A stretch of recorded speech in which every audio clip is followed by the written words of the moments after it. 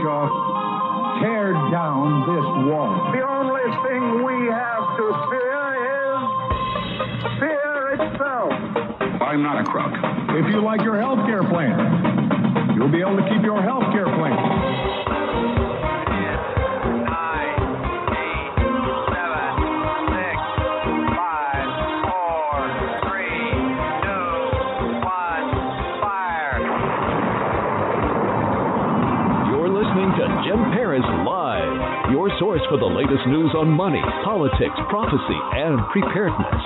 And now your host, the editor-in-chief of ChristianMoney.com and the author of more than 30 books, Jim Paris. All right, welcome to our guest segment. We're super excited to have her back with us. The book is called Hunting the Unabomber, and Wiehl is with us. Of course, she is an attorney, former federal prosecutor. You may remember her from her years on Fox News. And Wiehl, good to have you back with us tonight.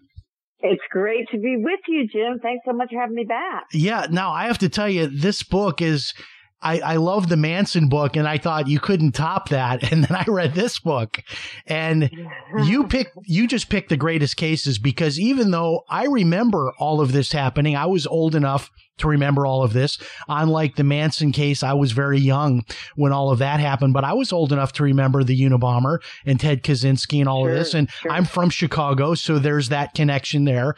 But there's so much about this case that I don't know if I just didn't remember it or I never knew it to begin with. But I want to start by talking about Ted Kaczynski as a person, because what a fascinating guy. He gets in. Is it that he got into Harvard at like 15 or 16 years old? Tell us about 16 that. 16 years old.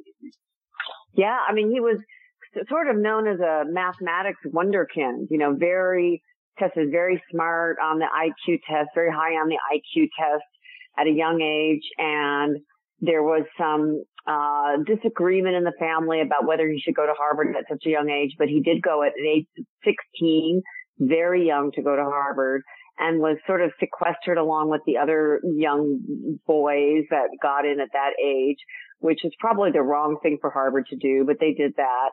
And, had sort of a kind of normal growing up, childhood, had a younger brother who just adored him, David, who plays a very important role later in his life, but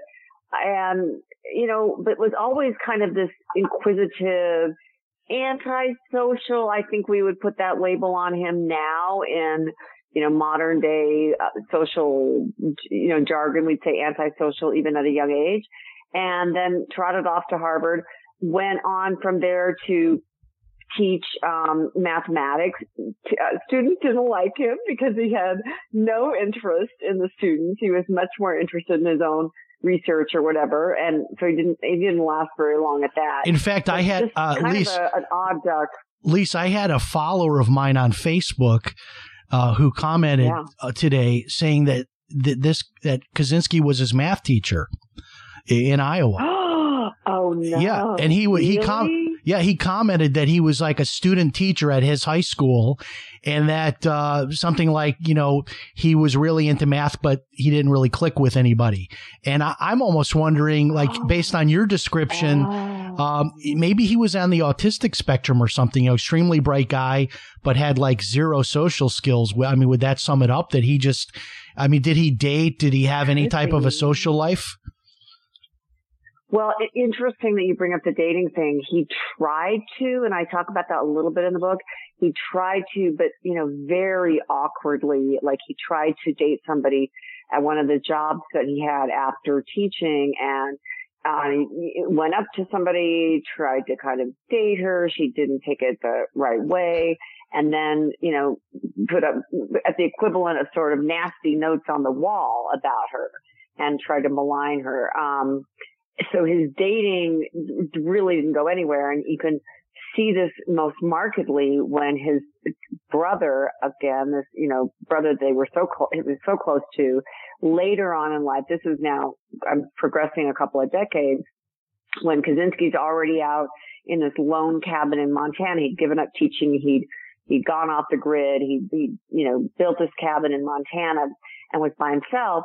and he learns of his brother getting married, and he just excoriates the brother in these letters for getting married. You know, how could you break this bond of basically virginity? How could you break this bond that we had and, you know, marry this, you know, expletive.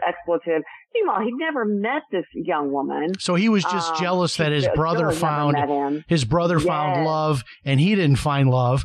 But going back to his brilliance, 167 IQ, which is a documented genius. I also found it fascinating.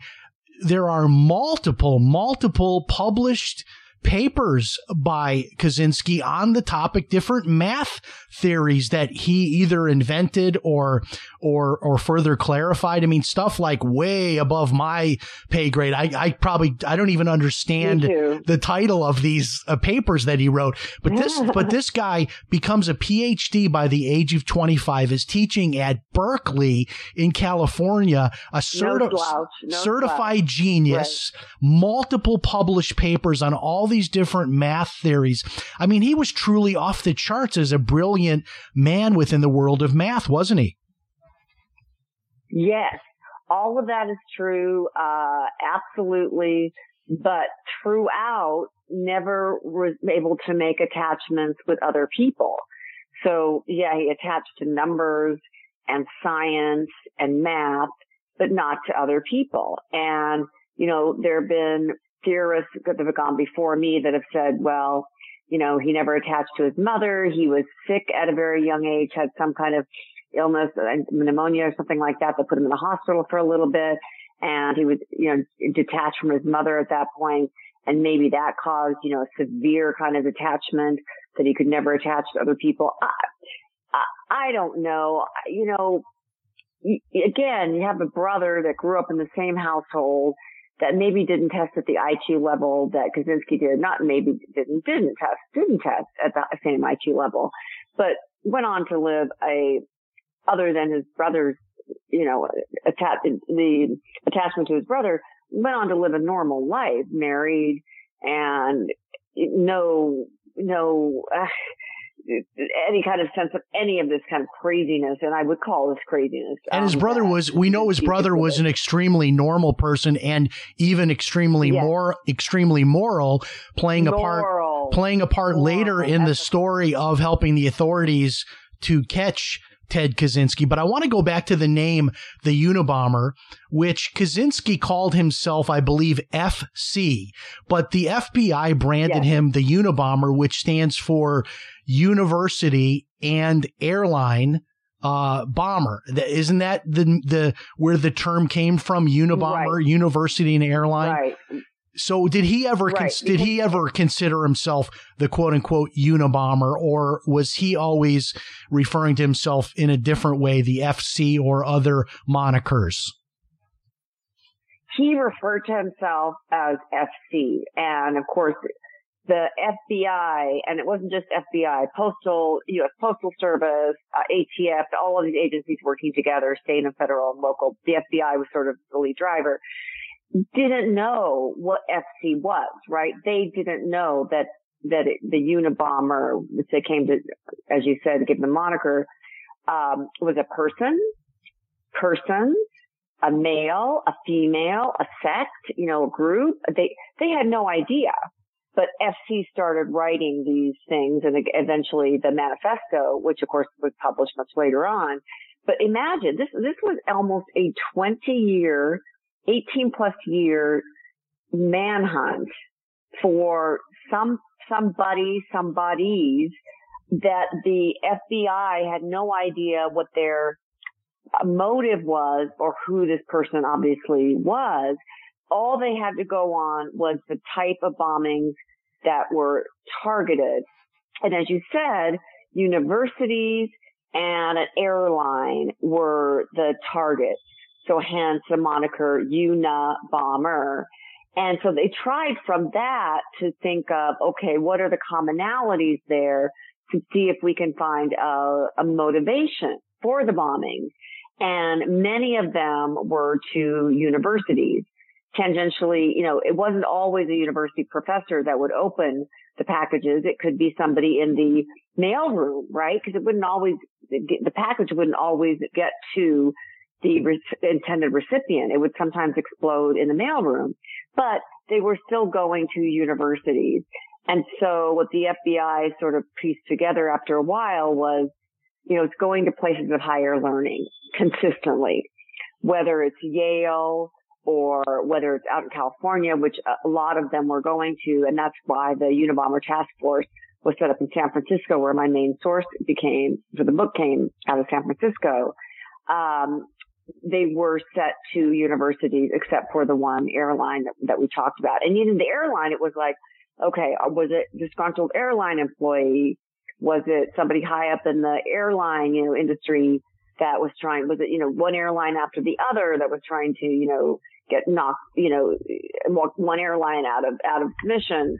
Was it something like that? They were trying to look for motivation, because even though you don't have to prove motivation at trial in front of a jury, we all know as human beings that we look for motivation to figure out who the person might be, right? Motive means and opportunity are the things that prosecutors and investigators look for. And they couldn't find that motivation, until the kind of the manifesto provided that, which is, science is bad and technology is bad. What I find so fascinating about many of these cases, the Manson case, your last book, and now this book, this happened before the internet. And I really, yes. I just have this feeling like, I don't know that this could happen today because we have the internet and because we have so many more ways of tracking people, not only like putting out, nationwide bulletins. You've got, the Amber Alerts, and cell phones are used to triangulate and find locations. And I'm not sure that in the way that we're so careful now with mail. Tell us at the time, how was mail handled? Like, could you just take a package that was not a flat package, which I know the post office always handles like a flat, like a letter or a flat, right. A document different than a box. A box is looked at differently, but today, post 9/11 and post the Unabomber, boxes, you just can't drop those in mail drops without that going through a person. Back when he was operating, could you drop a box in just a regular corner mailbox? Yes. Is that right? Yes, absolutely. And in fact, that's, so many changes were made post Unabomber because of things like that. You could drop a box off. In fact, he would take a bus to a place from his Lincoln, Montana cabin and have this box wrapped up and take a box and drop it off or deliver it. More often he actually delivered it to a place where it was then picked up and then brought in. And people weren't necessarily as careful with the mail as they are now. Although during times when he was bombing, people were essentially fairly careful, and still, people opened their mail and he would make it look like it was, he was very, very, very good at what he did. And he became more and more proficient at his art, if you would. And when you ask about, well, would the internet catch him now? A guy like him, maybe. But here's the problem, and here's what is a concern to me, is that he went so far off the grid, and there are places still in this country where you can go off the grid. I mean, his was a little place outside of Lincoln, Montana, which I don't even know where Lincoln, Montana is. So give me another city that's near. Yeah. First of all, I don't know. I don't think it's near Butte. I mean, Montana. By the way, Montana is a beautiful state. It is. It's got some gorgeous cities. I've never been there, but I've seen the pictures. But is it like in the movie where he is like Grizzly Adams out in the middle of literally nowhere with this tiny cabin, which I've seen the cabin at some museum I was visiting in DC years ago. I saw the cabin, just this tiny, it's like a shed. Yep. I mean, it's almost like a shed in your yard. And I mean, was he literally living full time in that little tiny place? He was literally living full time in that tiny little place. Wow. And I kind of make the point in the book that he lived all those years in that tiny little place, which is about the size of his cell now in ironic. Maximum security, which is kind of ironic. But so he lived. Let me give you more detail about it. He lived in that little place in that little cabin, which had no plumbing, right? So he had to do all of his little, natural things outside. He cooked for himself and everything with no plumbing. And he made his bomb. This was so infuriating and frustrating to capture him. He made his bombs out of various things that he would find from junkyards. Why is that important? Because there's no way after you've found those things from junkyards and then scraped off whatever kind of markings there might still be left on any of the particulates that you put into the bomb, there's no way then to once the bomb has exploded, done its dirty thing, for the bomb technician to take that, bring it back to Quantico, where the FBI has its main lab, and those technicians in Quantico to be able to say, oh, this part was manufactured at this particular manufacturer, this particular place, this particular battery here. Because they were bought from a store usually. Usually when people buy bombs, they may not go to the same store. It's not like they go, okay, I'm going to make a bomb and I'm going to go to my local Radio Shack and buy everything I need from that right now. Dumb. Well, sometimes they are. We like the dumb ones, but they'll go to different places and they'll mix it up. But he didn't buy anything from any place. He got it all from junkyards. Wow. So there was no way to track that down. So when you say internet tracking him, if you're living off the grid and you buy all your components from a junkyard and this is where his brilliance comes in, but you're so smart that you can, because of your brilliance, use your wicked brilliance to put together with those, rather crass materials, still a very proficient and deadly bomb. And they got, by the way, deadlier and deadlier over the course of this nearly 18 years. He got better and better at doing what he wanted to do.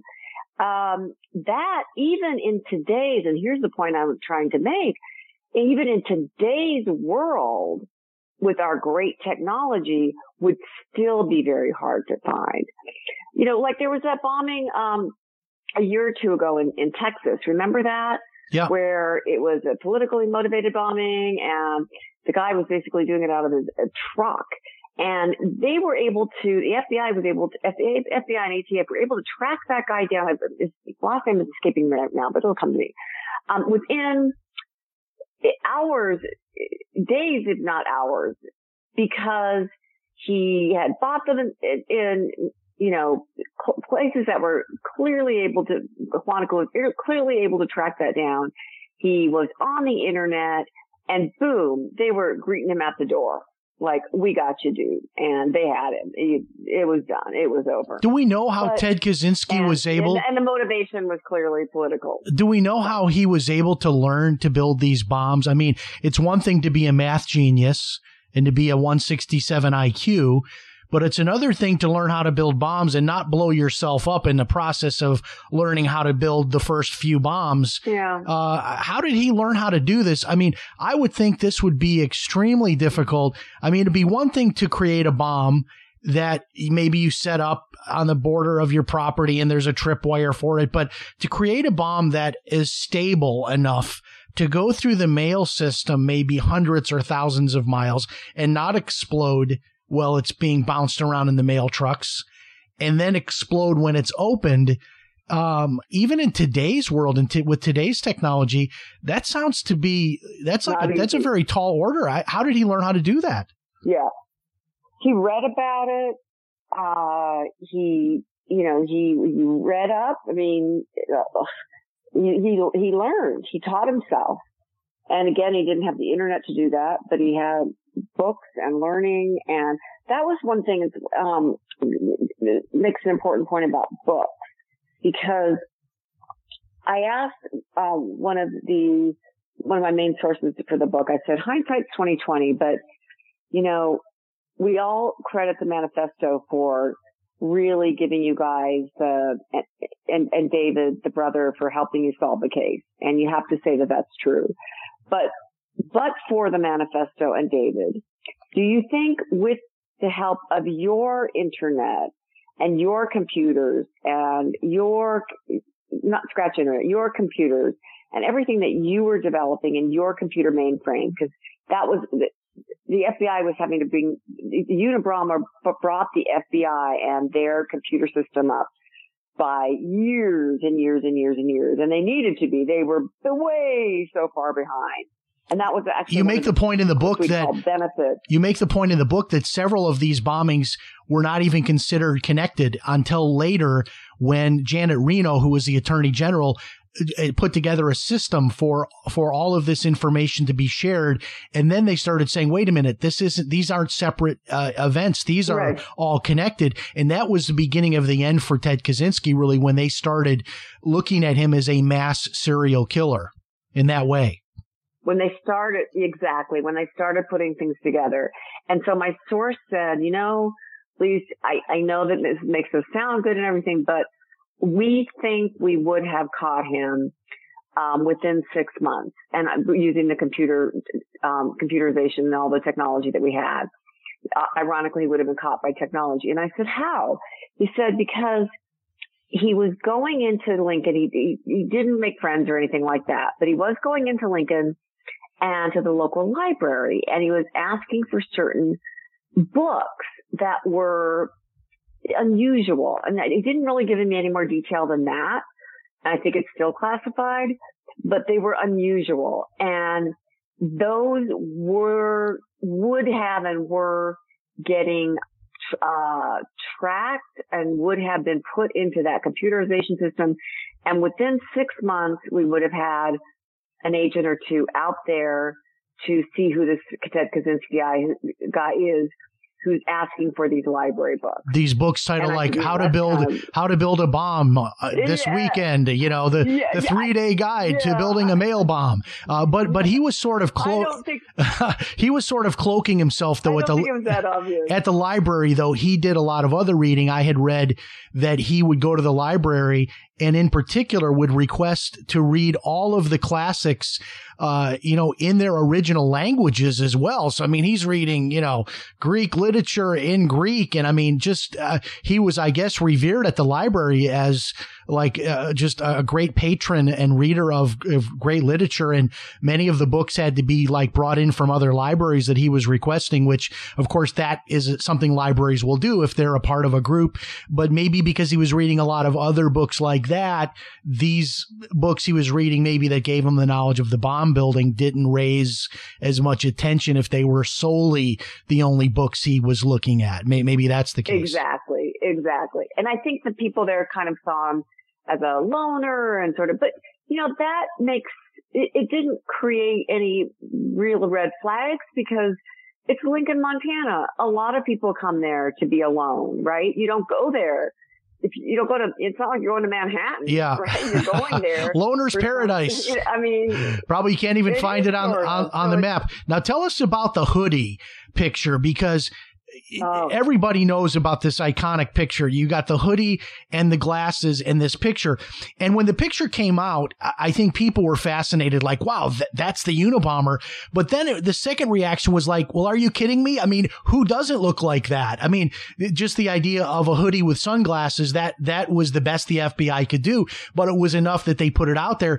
Did that raise public attention to the point that helped to catch him with that sketch, which I think was not, I personally didn't think it was helpful. I think it could have been anybody, but it did make people start looking for him at least, or considering, hey, this could be someone I know. Exactly. And that was the first sort of sketch that we had as a nation of what this guy could look like. It was the first eyewitness who said she saw somebody delivering a package. And so immediately everybody, the FBI, everybody glommed onto her. What did he look like? And I remember seeing that picture. You said you were old enough. I was too. I remember seeing that picture of this man in the hoodie with the sunglasses. And he doesn't really, when you see him at the arrest picture, he doesn't really look anything like that. But I've got pictures and looked at pictures of him much younger back in to think about your student, your Facebook friend, your student, when he was a teacher, for example. There, he's got the little mustache, going, and a kind of a little curly hair going. Now, he wouldn't be wearing the sunglasses, obviously, but it could look like him. Now, of course, he could look like your cousin Fred too. But, it's like the DB Cooper pictures that I look like DB Cooper most of the time when I'm at the beach. That's my look, the sunglasses and the hat. So it is a picture that just burns in our memories, right? I mean, that picture, wasn't it on the cover of Time magazine and like almost every newspaper had that too. And yes. And what you are bringing up there with the picture, which by the way, my kids even remembered when I said the Unabomber, what does it recall for you? They said that picture, they said manifesto, and they said, wasn't there a cabin? Yeah. And they're in their 20s. So to me, it was like, okay, cause I want to know, like, what do people remember about the Unabomber? And that was pretty much it. But that was still amazing that they in their 20s knew about this guy who now, it's finished. It's over. He's in prison. He's been in prison for a long time because it's sort of a moniker for us, of the Unabomber, what he's done. And he still has social relevance today. So, but back to the picture. What it also did is it heightened people's alertness to this, guy. Now we knew it was a guy, not a gal. And also that it probably wasn't a ton of people. It was just one person.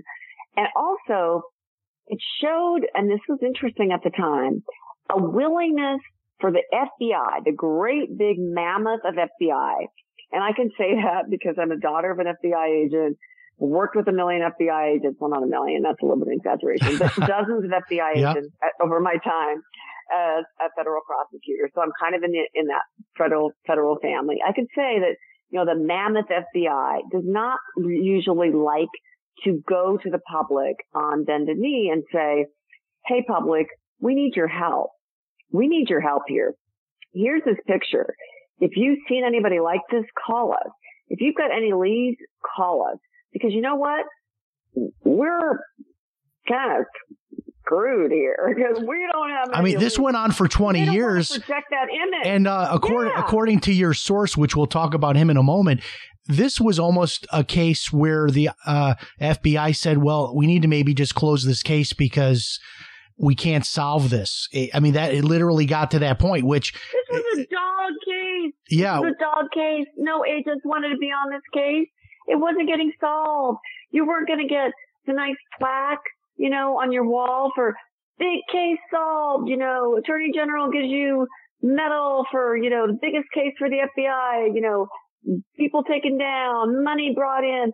You weren't getting any of that. The Unabomber case was a dog. No one wanted to get assigned to this case. It was going to be boring, mundane. You're going to have to go through your computer stuff. Ooh, yuck, computer stuff. FBI agents don't want to go through your computer stuff. They want to be out there, busting down doors and knocking in heads and doing stuff. And that wasn't going to happen with the Unabomber case. It didn't. For 18 years. 18 years. It's hard to believe that it went on that long. Now tell us about the manifesto. Tell me if I'm other than Hitler's manifesto, which I don't even know that it was actually officially called a manifesto, but this idea of killers writing these manifestos, did it start with Ted Kaczynski? Because he demanded that his manifesto be published. And now we have other serial killers that write their manifesto. In other words, they want us to know how brilliant they are and why there's all this thought put in to why they're committing these crimes. And they want to sort of leave that legacy behind with whatever happens to them if they go to prison or die or face the death penalty. Tell us about this manifesto. And he wanted this published. And in exchange for that, what would he was going to stop or what was the deal on that? Well, he was going to stop, sort of. He was going to stop the bombing, but there might be a little sabotage. So FC wanted a manifesto published. And just to close up with a loop on what your last question too. Yes, the FBI was about to close the investigation. And, because it had gone on so long, because it was such a dog case. And it was my source who told me that, he with a bunch of other agents had to fight headquarters in DC to keep the case open. And they fought the good fight. They kept the case open. And 6 months later, he bombed again. Can you imagine if they just closed down the case and they didn't have the resources? They closed down the computerization. All that would be closed down. I mean, it would just have been a disaster. Yeah. And have to restart all that up again. Yeah, it would have been horrible. But anyway, so I didn't know that. That was kind of a real nugget that I found in this research that, one of the biggest manhunts in history, and they were going to close it down. Anyway, so yeah, to get to the manifesto. So FC wanted this, manifesto published. And he said he wanted it published in a paper of huge record, like, the Washington Post or the New York Times. Penthouse came in and said, we'll publish it. We'll publish it. Yeah, thanks, but no thanks. And he wrote back a kind of funny thanks, but no thanks. It was almost kind of with a sense of humor, which was it wasn't funny at the time. We can sort of now laugh at it, but he really was like, no thanks. But no, he wanted it in a real, paper of record. So here's the deal. What do they do? So I catalog in the book this meeting, because my source is there, where you got the FBI the biggest heads, FBI, the Attorney General of the United States, and the publishers of the Washington Post and the New York Times all in one room. And they're arguing about this. They're saying pretty much in agreement, no to publishing. Why? Exactly for the reason that you're just describing, which is that we don't bargain with kidnappers, hostage takers. We don't bargain with people like this. And because it's just going to lead to ruin. And so the answer pretty much is no, because he wanted the manifesto published in full. And it was long. This was not like a paragraph that you write to your mom. I mean, this is a long thing. And so the beginning of the meeting really took that tenor of, no, we're not going to publish this. And it pretty much was going to end with that until one of the FBI profilers, Kathy Puckett, who had been following this and really, to her credit and to a couple of other people, FBI folks in the room, said, we get it. We understand you don't bargain with people like this. We understand what this could do, and we don't believe for a second that in his, veracity that he's going to just stop the bombing. It's not for that we believe you should publish. We believe you should publish because if you publish, we may get some clues from the publication because people will read it and people close to him will read it and they will recognize something in his writing. It's distinct enough, weird enough, whatever you want to call it, that there will be people that will read it and say, you know what? I know him. I think I know him. And they will call in and we'll get something because you know what, people? We don't have anything now. Our leads are zero. And this has gone on for all these many, many years. And we're nowhere. And this is our best chance of getting somewhere. And the conversation was very heated, as it's been described to me. But at the end, the publishers and the heads of the agency said, okay, we'll do it. And they did. They decided to go with the Washington Post because it was a little bit smaller and because keep it more controlled, especially in the San Francisco area, because they believed that the Unabomber most likely was in the San Francisco area and might have a chance of getting him because he might be so vain as to go to pick up the paper in bulk, maybe on the day that it came out, and they could be, stationed in San Francisco and all around that area to actually get him when he went to get the paper. Like, he'd go get 10 copies, right? He'd be so excited to see his name, or not his name, but to see his writing. And so that's what they did. They were all stationed, and there's some kind of interesting scenes about them tracking down different people and getting obviously the wrong person, because Ted Kaczynski was nowhere near San Francisco when the Washington Post actually published the manifesto. But it did lead to really, really good clues, just like Kathy Puckett said. The sister-in-law, who was actually abroad, I think she was in Paris, France, read that day or next when it came out. She read the manifesto.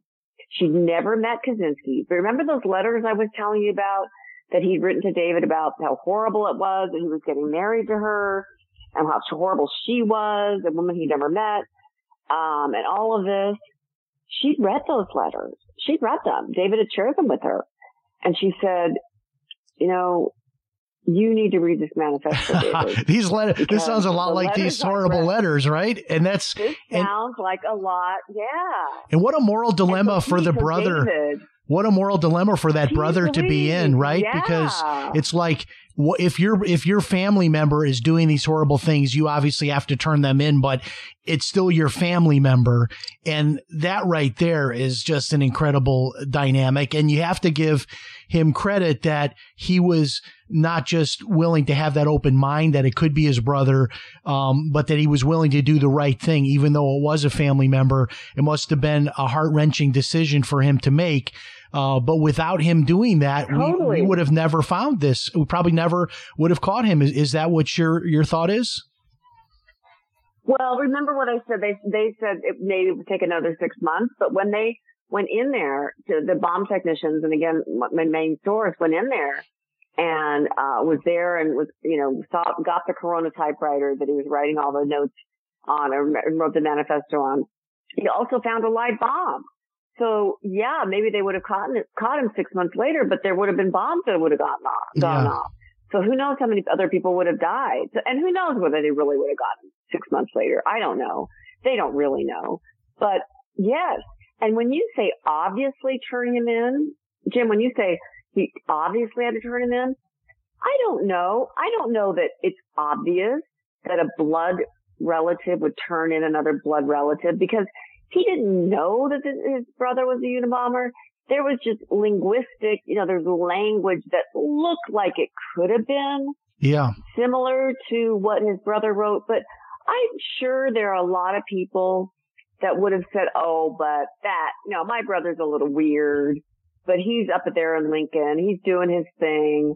He's never like that. Yeah, he's a little weird, but he's a little antisocial, but he's not violent. And I'm not going to do that. And it's my brother. So I don't think it's obvious. I think that took a lot of moral fortitude for him he's a hero. I mean, and then, the press that just like glommed onto him and have followed him. He's always going to be known as the person who turned his brother. And then, by the way, which is a good thing, but still, he went to the trial. His brother turned his back on him, wouldn't look at he or his mother or the sister-in-law. I mean, just obviously hates him. So it must have been and was a horrible thing. And I have a scene in there too where the FBI had to go tell Wanda, the mother, and of course, the mother didn't want to believe it, couldn't believe it was her son. But can you imagine having to go and tell, the mother that we think your son may be the Unabomber? It killed all these people and injured 23 over, the course of 18 years, and we're getting ready to arrest him. I mean, it's just horrible. And what a nice guy. By the way, I wrote to David, in the course of researching this book and said, would you be willing to talk to me? And I didn't think that he would, but I thought, as a good journalist, I want to try. I have to tell you, he wrote me the nicest no letter. Okay. It was a no letter, but he didn't just write no. It was, dear Lise, I really love your work, blah, blah, blah. And he said, I just really can't. I've written about this. I put said what I was going to say. I just can't go through it anymore. But thank you so much for your kind letter and, best regards. I just thought, what a class. Yeah, he seems, first of all, imagine living your life. Imagine living your life being the brother of the Unabomber.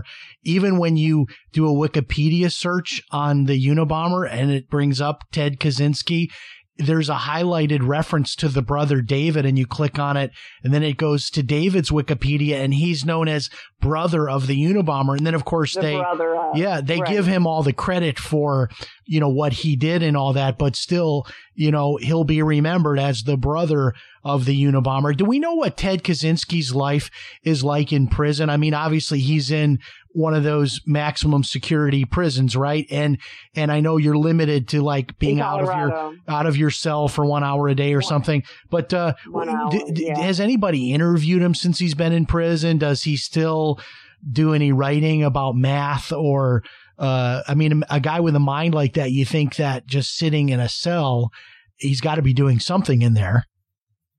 Yeah, he does some correspondence.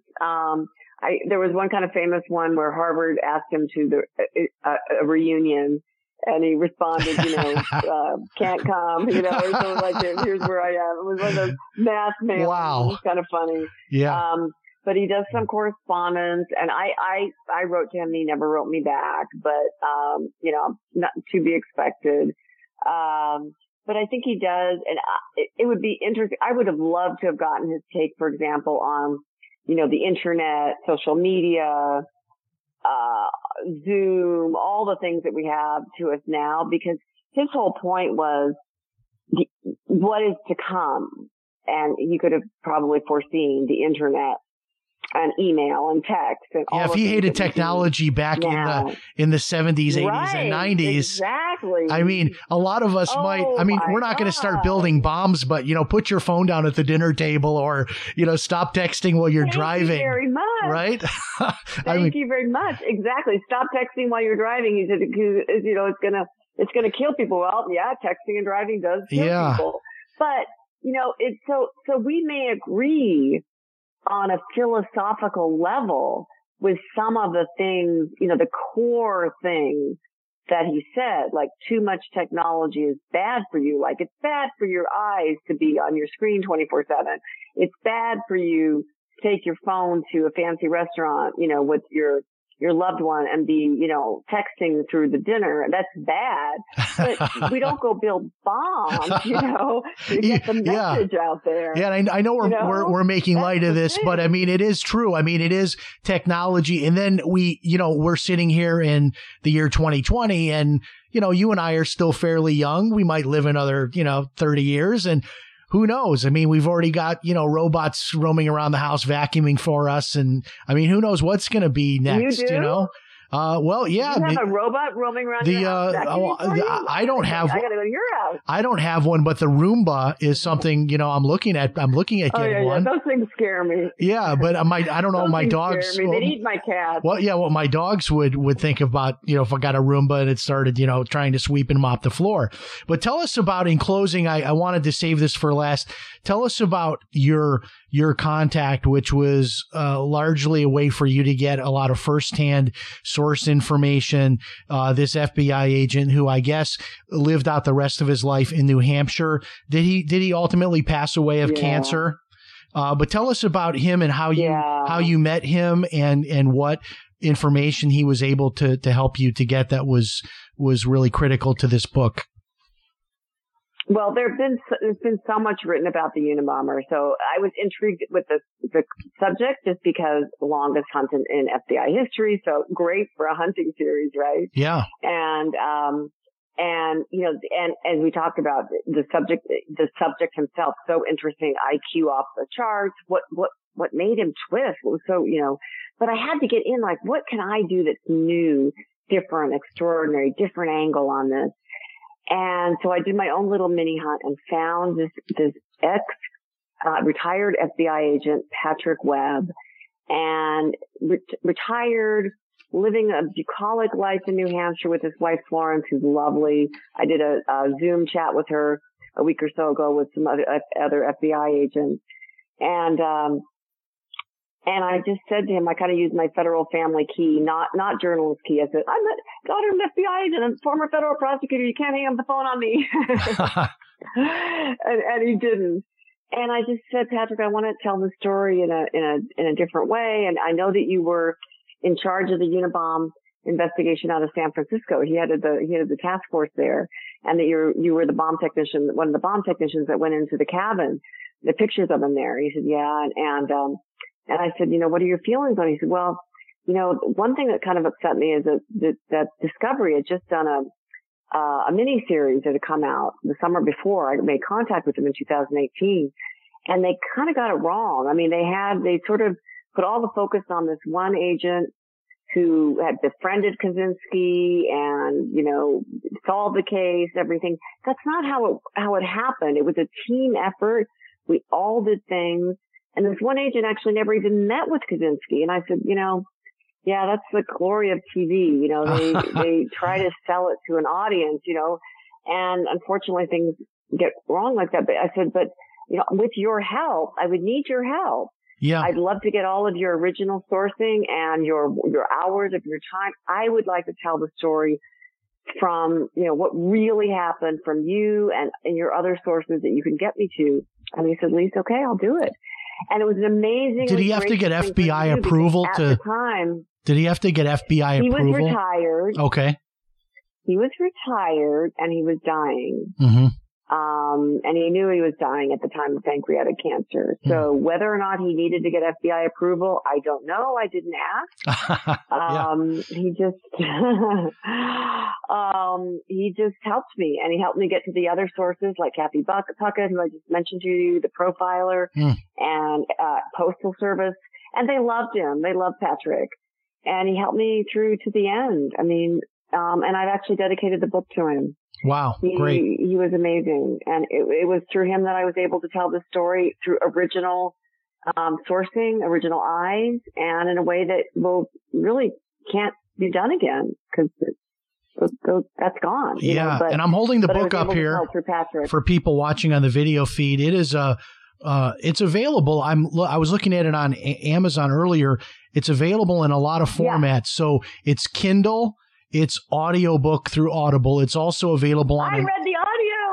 Oh, you did? Okay. That's tremendous. I always do my own audio, and people love that. I always tell authors, read your own, even if you struggle to do it. It's worth it because people love that. It's hard to do. It really is. And there's a hardcover version. It's hard to read. A paperback version, and also the audio CD. So with the holidays coming up, if you have someone in your family that likes true crime, the book is called Hunting the Unabomber. And Lisa, tell us if you have, I know you have a website, and also what other projects that you have. Who else are you hunting right now? My website is LisaWiehlBooks.com, just my name, and books, pluralbooks.com. Okay. And Wiehl is WIEHLLIS. My parents were too poor to afford the A, but they tell everybody it's a Danish name. And yes, I am working very hard on the next book. Absolutely, so intensely fascinating for me. And this person is just as intriguing, very culturally relevant to absolutely today, historical nonfiction. And we're hard at work at the hunt. And even with the pandemic ongoing, people have been home a lot. Yeah. With time on their hands, ex-FBI and CIA agents and things like that. So I've been able to do a lot of interviews, which has been great. So this is going to be another really amazing story. Another hunting series book. Is that right? I don't think we're going to call it hunting because the name of the person is not well known. Okay. So I think we're coming up with a different title for it, but it's that same idea. Yeah. Wow. Well, I'm sure it'll be fascinating if you're writing about it. And I'll give you, and I don't want you to give away who it is because I know you're trying to hold that close to your vest, but I'll tell you one case that I'm fascinated in that I would love to someday have you on and talk about is this Las Vegas shooting, which I still don't feel that we know anything about that. Yeah. I mean, there's so many questions about that case that bother me. For example, that ABC News had reported that there were literally hundreds of suspicious financial transaction reports made by the casinos about this guy, but yet there's no history of any IRS investigation into the guy. It's like something's doesn't add up that he was just this guy who went there and did this. And then all of the stuff that came out about all the money he had and multiple properties and that he made all this money playing blackjack, video games. I don't believe any of that. And maybe I'm just a crazy conspiracy guy, but I'm thinking maybe I'll be the one to write that book because I know friends that live in Las Vegas. We've had a private investigator on that was involved as an investigator for the law firm that represented the victims of that case. We had the lawyer on who was the head lawyer for all those victims. And that case just settled recently, but we still don't know like what happened there with that guy. So you would be the one to do that book. So I'm just throwing that out to you I'm taking notes. I just took a bunch of notes as you were talking. just an idea because I'll tell you, there's just too many questions about that. And there's never a shortage of JFK books, right? And that's another one for you to do at some point. But Lise Wiehl, thank you so much for being with us. We hope you'll let us know when the next book comes out. And I will. Yeah. Now your Manson book is going crazy on. We've been replaying it on our live feed a bunch. And people love it. A lot of great feedback on that. So I'm sure we'll get similar feedback here on the Unabomber. Good. So thank you so much for being with us. Dude, absolutely. Let me know too what I can do because I'll put it on my Facebook. I will. I'll have our producer. Yeah, we've got this new thing where because I'm now live on video also, so I've got this new server that I've contracted with. So with the server, I can now take a live show like what people are watching right now, and I can rebroadcast this as live 24/7 whenever I choose to over all of my different social media platforms.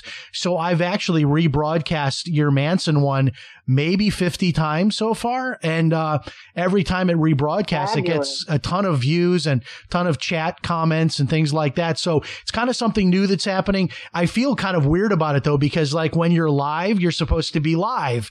But this is legit. It's Facebook approved this arrangement with this company called Restream. And I'm able to, even though I'm live on Sunday nights, I'm actually live now every night.